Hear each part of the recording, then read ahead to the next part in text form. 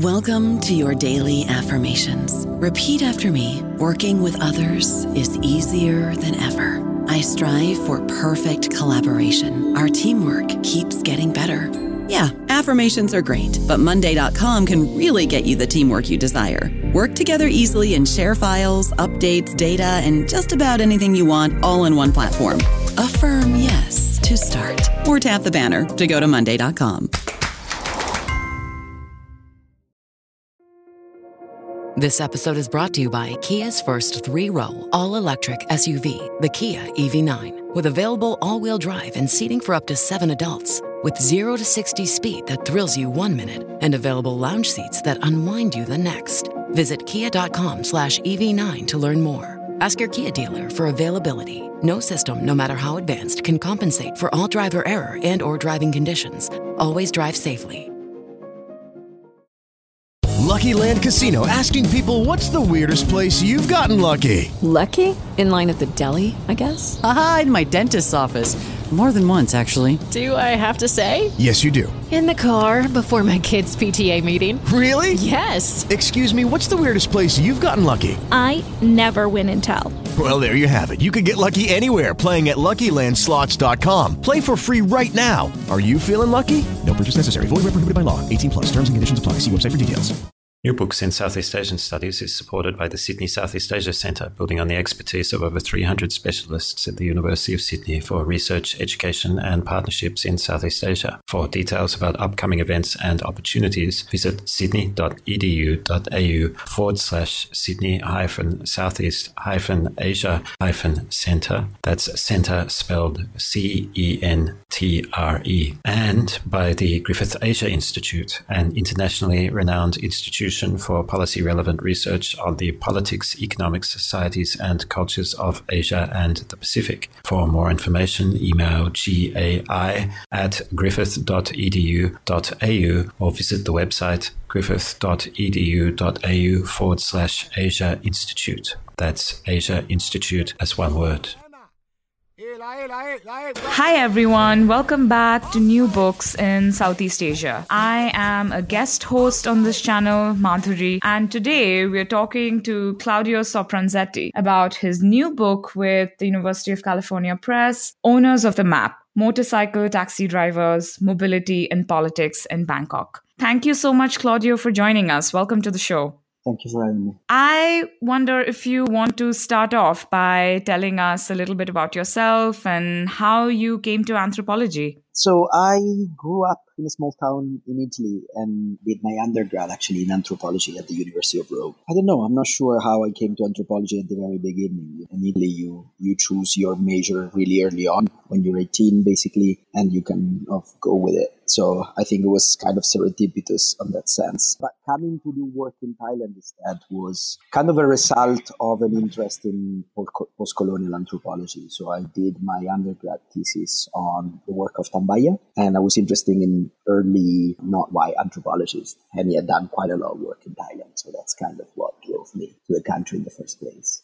This particular project with motorcycle taxi drivers, of course, in your introduction, you have a very lovely, vivid snippet on how you're on this bridge watching these taxi drivers ferry passengers at the height of traffic, and you begin to start thinking about urban circulation and the role of taxi drivers in the Bangkok urban landscape. Will you tell our listeners how you came to this specific project with taxi drivers in Thailand, in Bangkok specifically? So after finishing my undergrad, I traveled to Thailand, and I was young and I had a kind of, I think, Orientalist take on Thailand itself and the East in a sense. So I went and obviously ended up spending the first months of my permanence there in Old Town, Bangkok, and kind of refusing to go to New Town with this strange sense, I think, an insight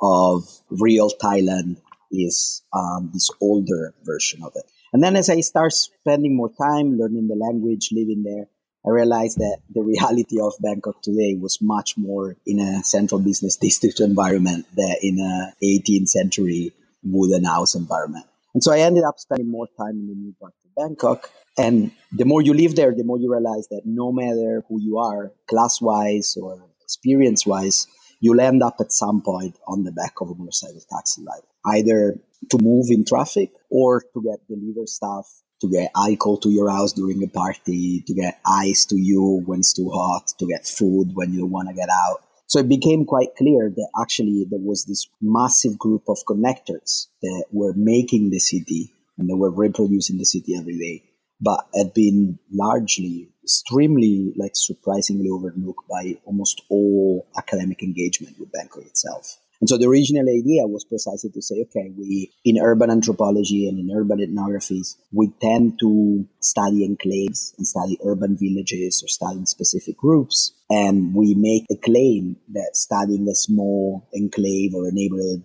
or a square or a market would actually say something about the city as a whole. So what I was trying to do is basically saying, what if we try to work at the scale of the city and work with the people who actually connect it and make it run on a daily basis? So that was the theoretical idea behind why focusing on motorcycle taxis and Bangkok. I will ask you more about your methodology, but before that, for those of us who are listening in, not very familiar with Thailand's political context, what was the political context when you first arrived to do fieldwork? Let me start from kind of historical moment, which I think is what also the book mostly begins from, which is the 1997 economic crisis. So there was this big economic crisis that started from Thailand, and it was kind of this traditional neoliberal crisis. Large privatization, opening up a market, deregularization that brought to a kind of crash.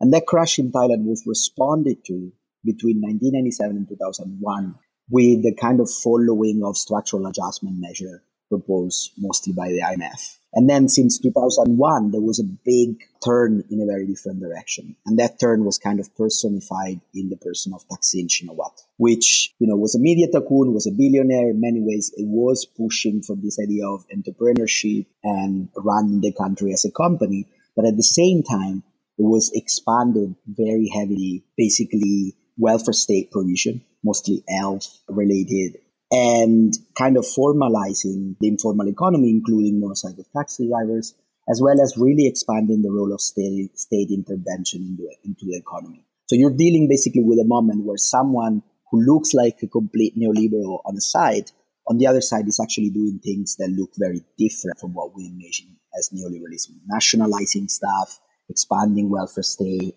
giving free health, giving free education. So at the moment when I arrived really to do research in Thailand was around 2005, 2006, where basically the military staged a coup to remove Thaksin from power. And the motorcycle taxi that I ended up working with were people who were very strong supporters of Thaksin, and especially of his kind of redistributive politics, who reacted to that 2006 coup by starting to organize. So when I first arrived into Thailand, the organization wasn't there and wasn't really structured, but it was brewing basically the background that would have brought by 2010, when my fieldwork was full-fledged, to the Red Shirt protest, which was basically a protest that came up from the supporter of Thaksin himself, but went way beyond just saying we want Thaksin back, but largely engaged with question of redistribution, basically, and social justice and electoral justice in the country. So the fieldwork itself really sat at the specific moment between a 2006 military engagement, a 2010 popular revolt and opposition of the government that came out of the coup, and the time from 2010 to 2014, in which basically another military coup took place. And once again, the kind of opening that the Red Shirt had created was shut down, which is the situation we are now. While reading your book, I was thinking about the motorcycle taxi as such a ubiquitous feature across Southeast Asia. How did the motorcycle taxi become so popular? Or rather, how did the motorcycle come to be the vehicle of choice for ferrying passengers around in these dense urban settings? Yeah, I think you're totally right. They are very central to Southeast Asia, but they very, very common in South America in a variety of places. Brazil, Venezuela, Colombia, They're quite popular in West African cities. They're quite popular in East African cities. It's a mode of transportation that has to do, I think, with like specific urban forms that develop in a lot of these environments. And what I mean is basically, I think, two aspects. And let me do the urban aspect first, and then I'll tell you a little bit more about the motorcycle as a tool and as an industrial product on the other. So on the urban front, I think what kind of connects all these places was the fact that huge urban growth in the 60s and 70s and 80s that many of these places experienced was not driven by public investment, but was mostly driven by private investment. So what it means is that the public, the state or the city government would basically set up certain spaces and take some plot that would be given to private investors to develop and to build houses in. And one of the side effects of that kind of approach is often that infrastructure and roads in particular become underdeveloped for a very simple reason. If you're a land developer, the roads is the only one piece of your land that you're not going to be able to sell to anybody. And so you want to keep it as small as possible so that you can sell as much housing and commercial land as possible. So one of the effects that you see in a lot of this environment is that the secondary road network is actually not wide enough to lodge the amount of traffic that the housing and commercial development will develop. So normally what you have a primary road networks in these cities that it's wide enough for circulation, and then a secondary one is too small. And once you have that too small and you have traffic jam, obviously the motorcycle become a very intelligent way to go about it because you can zigzag through static traffic. So I think that in most places there's a very similar kind of trajectory, which has to do with either not wanting to invest a lot of state money into land development or not having access to enough funds to kind of centrally direct land development. The motorcycle taxi are one of the many aspects that come out of that model of privatized land development. If you think about, the lack of a centralized gas infrastructure in a lot of these places or sewage infrastructure, it's a very similar story. And the second aspect is affordability of motorcycles. You basically are dealing with very often migrants from the provinces who have experience of driving motorcycle because in many of these places, provincial town are two wheels transportation environments. So people don't drive car, but drive bike and motorbike. And in many of these places as well, motorcycles are a lot more affordable, both in terms of buying of a thing as compared to a car or a cab, and in terms of petrol consumption, which is quite a significant question in a lot of these places. So it allows you basically to enter a business and enter a market with very little initial investment. And once you have that structure, that's urban infrastructure done in the way, and you have affordable motorbikes available, I guess it's just a matter of time before someone makes the connection and start developing a business around it.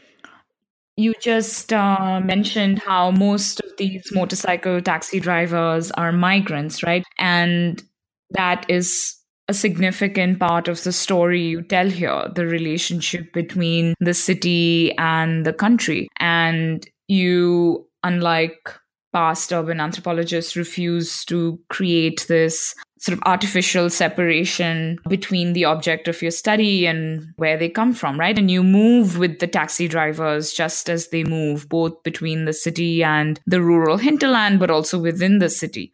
How important do you think was their connection to the countryside when it came to their politicization and the ultimate trajectory that the Red Shirts movement took?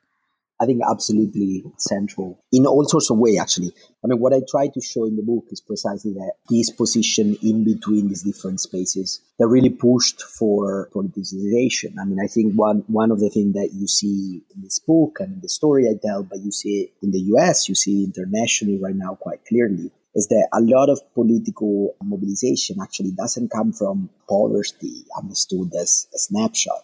But it comes from what they call relative deprivation, meaning if I have experience of someone that lives differently from me, if I can imagine myself in a different position, then it's much easier for me to develop grievances and to transform these grievances into political organizing. I think what the driver have experiences of, both in the countryside and in their movement to the city and in their circulation inside the city. It's precisely a variety of spaces and relation and object of privilege or not of privilege and an experience of entering in contact with it. For instance, one thing is if you live in a remote village in northeastern Thailand and you have obviously access to images from Bangkok, from the wealth that is being produced and is being distributed and is being kind of consumed there. But different thing is to have direct everyday experience of that kind of inequality system through your movement. So I think one aspect is that, as much as realizing, I think, what the state historically has done to a place like Bangkok and what the state historically has done to a place like a northeastern village in Thailand. I try to trace in the book precisely the modality in which uneven development was created in the country over the last 50, 60 years. And now resources were literally plugged out of the countryside through certain kind of tax system and then reinvested into a city. So moving in between these two spaces constantly allows many of the drivers to see the everyday effect of this kind of large policies onto their life and the life of the people they encounter. So in that sense, I think there's one very central role of that movement and the circular migration to their politicization. But I think the second aspect, which is also extremely important and we try to explore in the book, it's also the fact that that position put them or allow them to become mediator and mobilizer of the red shirts. So they were able to be in the city and be involved in certain political conversation and then become this kind of vessels of this conversation back in the countryside and vice versa. There was something I think really powerful in their position as mediator between these two spaces that allowed for all sorts of political action to take place and all sorts of political communication circulate. So, speaking of circulation and movement, when you were moving with your interlocutors, at some point you make the observation that on one hand, I was studying how these precarious workers had been pushed off the factory floor and were now in the city and pursuing collective action. And in some ways that challenges so many preconceived notions as to where that drive to mobilize and organize, should come from. So your interlocutors, did they ever express any nostalgia for the kinds of opportunities that organized labor has in factories? I think they did. I think if ultimately there's something that I'm trying on a kind of political and theoretical level to come up with or to express in this book, is precisely the fact that many of my interlocutors lived very deeply lodged in these contradictions that you point out. So obviously, many of them thought about organized labor as something that they have a nostalgia for. But at the same time, they were seeing and they were experiencing as well what they saw as the advantages of living a more flexible life. And let me give you a very specific example. Right? If you are a motorcycle taxi driver in Bangkok and your family is up in the villages, in the countryside, you're living very often in an environment in which you need to be able to go back and forth for agricultural season, for harvest, for family events. And when you are working, as many of them were before the 97 crisis, in a factory floor, that becomes almost impossible to manage. It's very hard if everybody that works in a factory asks for, a week of holidays, always in the same week, all together for harvest, So in that sense, there's something very practical that a more flexible and informal and precarious form of labor was provided to them as a positive result. On the other side, many of them realize as well that they were completely left alone in dealing with the problems that come from this labor arrangement, to not being able, which I think was a very central language with which they were talking about that nostalgia that you were referring to, of not being able to basically say that if you're not doing well in your work, it's the result of a certain organization. The problem with individualized informal labor very often is that it's all up to you. Once you start conceiving yourself as an entrepreneur, then if you're not succeeding, if you're not doing as well as you think you should be doing, then it's your fault. They do realize very well that one thing is say, I'm part of an organized labor structure with which if I'm not succeeding, there must be or there could be something wrong with the very kind of structure of labor arrangement. While in this environment, that becomes completely taken away from you. It's you who don't work enough. It's you who don't know how to manage your work and be your own boss well enough. So that dimension, I think, was very much felt by many of them. You're listening to New Books in Southeast Asian Studies. We're going to pause here for a sponsor's message, and when we return, the discussants will pick up the conversation where they left off. In Southeast Asian Studies has the generous support of the ANU Southeast Asia Institute, connecting you with the Australian National University's wealth of expertise in the politics, languages, societies and economics of Southeast Asia through research, teaching, events and more. To get details, visit seasiainstitute.anu.edu.au. That's SE Asia Institute as one word. I was curious, in your postscript, one of your primary activist interlocutors says that right now the administration is registering taxi drivers, giving them identity cards and so on. Does this increased surveillance come with any benefits at all?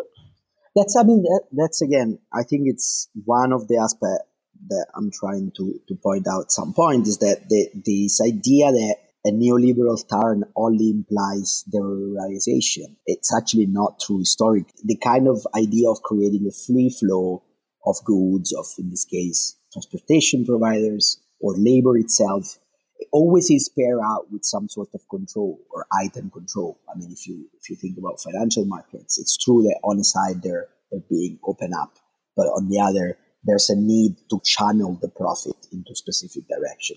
I think that's very much what they're doing with motorcycle taxi ride. On one side, yes, it's making easier form of collective organization. There's a trade union that was set up and it's doing some of this work. But at the same time, it hasn't really changed in any way the kind of everyday form of labor organization that puts them basically in this position of being in relation to the labor market as individuals, right? Which I think is the central aspect of what is happening with precarity here, everywhere in the world. It's this sense of you're not anymore a worker, but you're an individual who is relating to a labor market. And that attempt to individualize your relation with the labor market, it's precisely what is happening. So in a way, registering them was obviously a way to put control over the kind of work that they were doing during the protest in 2010, to make them visible, to make them legible, to make them controllable, is providing some advantages to organized labor, but it's not in any way changing this kind of individualized relationship that you have with the labor market itself. Right. And I rushed on ahead to the postscript, but will you tell our listeners a little bit about what the current political status quo is with the movement? I guess what like 3/4 of the book does is trying to look of how this everyday life of these people and their mobility, both in the city and the countryside, put them into this very specific kind of political role in 2010. And then it looks at the role that they played during the protest. The last 2 chapters, which actually were written long way after my fieldwork finished, so it was another fieldwork that I did in 2014, 2015, look at the other side, right? When I finished my fieldwork, basically it felt like I was looking at a social movement that successfully managed to change the direction of a state. And then by 2014, this kind of massive wave that seemed to be growing and growing and growing crashed and started moving back. And so since 2014, what has happened is that after the coup, the military government has really managed to lodge itself inside a lot of the cracks that the mobilization in 2010 had opened. What it means in particular is demobilizing a lot of activists, mostly by heavy repression to their families and not to themselves. So a lot of arrests, a lot of harassment, a lot of putting pressure on your kids or on your wife or on your husband or on your brother or on your sister or your mother. So there's this very strong kind of latching of relationship and affects to repression, which I think in a way is how a lot of totalitarian regimes historically. And then there's a second aspect that is more specific to motorcycle taxi drivers, which is it's kind of, as you were saying, this new registering and this new control of how they move and what they do. Then there's kind of a larger transformation that is happening which is the construction of a totalitarian regime that does not act outside of the rule of law, but that actually bends the rule of law and constitutional forces into promoting a certain authoritarian regime. So let me give you an example of what that means in practice. So in 2006, there was a constitution that the military passed. And that constitution basically says that on matter of national security, the military can intervene and change the decision of an elected government, even after election. And if you look at it, the way in which national security is defined is also internal economic policy. So say, if there's a government tomorrow who wants to re-expand the Universal Healthcare Act, the military in theory can intervene and remove the government because that's seen as an attack on national security. So you basically have the creation of this empty shell of the rule of law or a democratic process inside which basically an authoritarian system lives. And there's measure after measure after measure in the recent constitution that basically sets up that. So in a sense, the situation now is there might be an election next year. It's not clear yet. It probably will be. But there's a good chance that the election actually will not affect in any significant way the political climate that has been built in the last 4 years.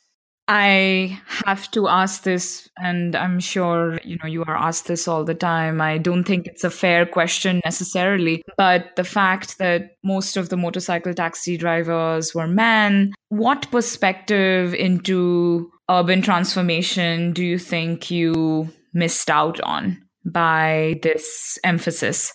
I think there's a number of elements, right? So there's things that you see that are true across gender distinctions. So say the precarization of labor is happening to like house workers, which tend to be women, or entertainment worker or sexual worker in the last years as much as is happening to the drivers. So there's similarities in terms of labor arrangements and things like that go well beyond gender divide. At the same time, it is a masculine environment, and this is a masculine politics in a way that came out of it. So in that sense, I'm clear, even in the book, that I'm looking at that one side, and I'm looking at the creation of gender category of masculinity around that. So in that sense, I think I'm missing out a little bit on the other side of, say, the maintenance of the protest, for instance. Let me give you like a specific example of the problem. So in 2012, I wrote another book that came out with University of Washington Press,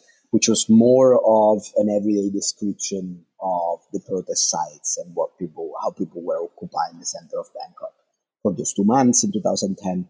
And in that, so many of the protagonists are women because the kind of infrastructure of protest was mostly carried out by women for all sorts of different reasons. Some of them having to do with labor structure, so it's much more common in Thailand to have older women not working either in the countryside or at home anymore. So there's a sense of having finished your free labor or unpaid labor as a caretaker, which frees you out for political participation. So the kind of everyday 24/7 presence at the protest was massively dominated by middle-aged women from the countryside. So in that sense, I think in this book, the aspect, women becoming a representative of a larger politics through presence in the streets, it's not analyzed. At the same time, I think like even women who were motorcycle taxi drivers, which there are a few of, kind of pushed into a masculine environment. So they often tend to like take up the same form of masculinities that their male colleagues take up. So in that sense, I think it's hard to see from the lens that I'm looking at the other aspect of this book.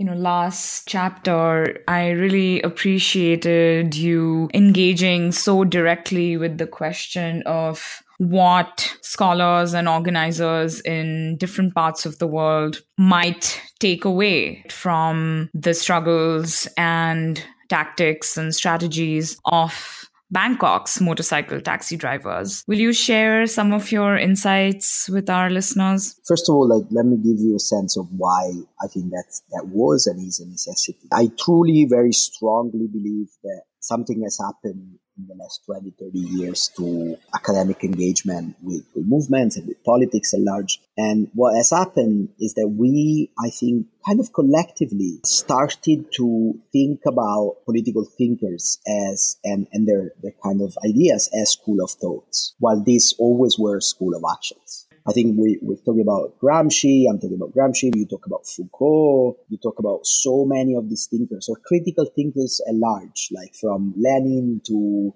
Rosa Luxemburg to the Frankfurt School. I think whenever we engage with critical theory, we somehow from the 80s, forgotten that these were theories that were thought by the very theorists only as functional insofar as they provide a route for political action. That powerful idea of praxis, I think, has been weirdly and really sadly abandoned. So you open yourself, and I think scholars have opened themselves to this position of being people who talk the talk but don't walk the walk. And I think that has been one of the really saddening effects, A, of a neoliberal turn in academia itself, and B, of a sort of anti-intellectualism that has affected ourselves as well. And what's remarkable, I think, is that wherever you work in the world, when you actually engage with activists and people who are involved in this kind of praxis of politics, they are constantly reading theories and they are producing theory themselves regularly. Mm-hmm. And that theory has a very specific form and a very specific objective, which tends to be historically that of looking for weak spot into the system that you're trying to oppose. So to look for spaces where pressure can be applied more usefully and more effectively. And that has been the case transhistorically. I mean, if you think about struggle in factory floors, if you think about anti-colonial resistance, if you think about the Black Panther, if you think about Black nationalism, if you think about Occupy Wall Street, all of these movements historically has always asked the question of where is the weak spot. And I'm trying to make the argument that the Marxist project at large was heavily reliant on that, on trying to say, okay, where is extraction of surplus value? Where is exploitation? There is where we can intervene. So what I'm trying to do at the end is basically saying, let's look a little bit from the lesson that these drivers are teaching us, where today in the contemporary world, then obviously it's different from environment to environment, and it needs that kind of contextual analysis. But where is it that these weak spots are? The argument I'm trying to make, which once again is not an overall argument that will work for every environment, but it's based on the experience I had there or the experience I have as an activist in Italy. One of the weak spots of capitalist system has become system of circulation. The protest around logistics, protest in Amazon, the idea of blocking financial market, anonymous attack to PayPal, Somali pirates, a blockage of circulation through the Horn of Africa. I think all of these events, what they have in common and why they capture our imagination and our political imagination so heavily is precisely because they have to do with blocking the circulation of capital, which doesn't mean that there's no politics in the factory floor or that production is not relevant anymore. It's about the reciprocal weight of certain aspects of the system at specific moment, and therefore the places in which you can intervene. So what I think I'm arguing there is, let's think about this question carefully, both in terms of like analysis of a system, but also in terms of specific action that can be effective. What the epilogue is precisely a try to say, listen, even people like Foucault that we always conceive as this detached observer, if you go and look and read what he was writing at the end of his life, he was himself making the argument that his project was always about looking for blockages and weak spots and point of intervention. So I'm trying to basically revive a tradition that it was very much there and that we have somehow given up on. What are you working on now? What's your new project? And my new project is in Italy, mostly because I have had some problem with going back to Thailand. So I need to take a break for now from fieldwork there. And I probably won't go back or start working a little bit more on exile and people who are in exile. But right now, what I'm looking at in Italy, which comes out of very similar question to what we're discussing about now, it's basically looking at the making of the precariat. So what I'm looking at, it's a kind of E.P. Thompson, the making of the British working class. And that project had a theoretical background, which is basically the idea that class is not something that exists out there. The class structures are something that get produced through political action. So in a way, it comes out of what you were discussing and asking me about before, which is this idea of how does an entrepreneurial, individualized precariat find form of collective action. And so I'm looking at kind of institutions and organization, a new form of organization.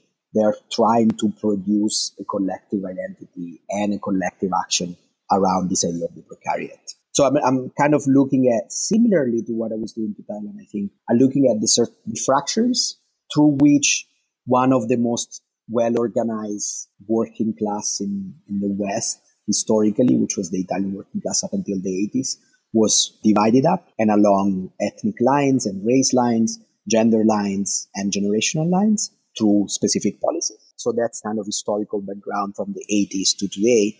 And then I'm looking at different kind of organizations and form of political action they're trying to recompose once again class around this area of the precariat. I'm looking at house occupations in Northern Italy. Now I'm doing a project on new form of labor organizing in trade unions in Rome. And then I'll move to the south for a project on migrants Italian agricultural cooperatives that are being set up. That sounds like a fascinating project. We wish you all the very best from the New Books Network. Thank you so much for joining us. That was Claudio Sopranzetti talking about his new book, Owners of the Map, Motorcycle Taxi Drivers, Mobility and Politics in Bangkok. Thank you so much again. All the very best for your new work and take care. Thank you very much for having me.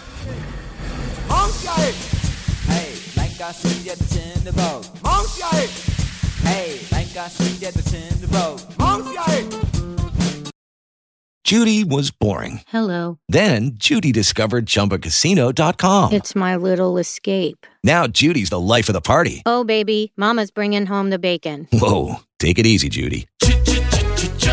The Chumba life is for everybody. So go to ChumbaCasino.com and play over 100 casino-style games. Join today and play for free for your chance to redeem some serious prizes.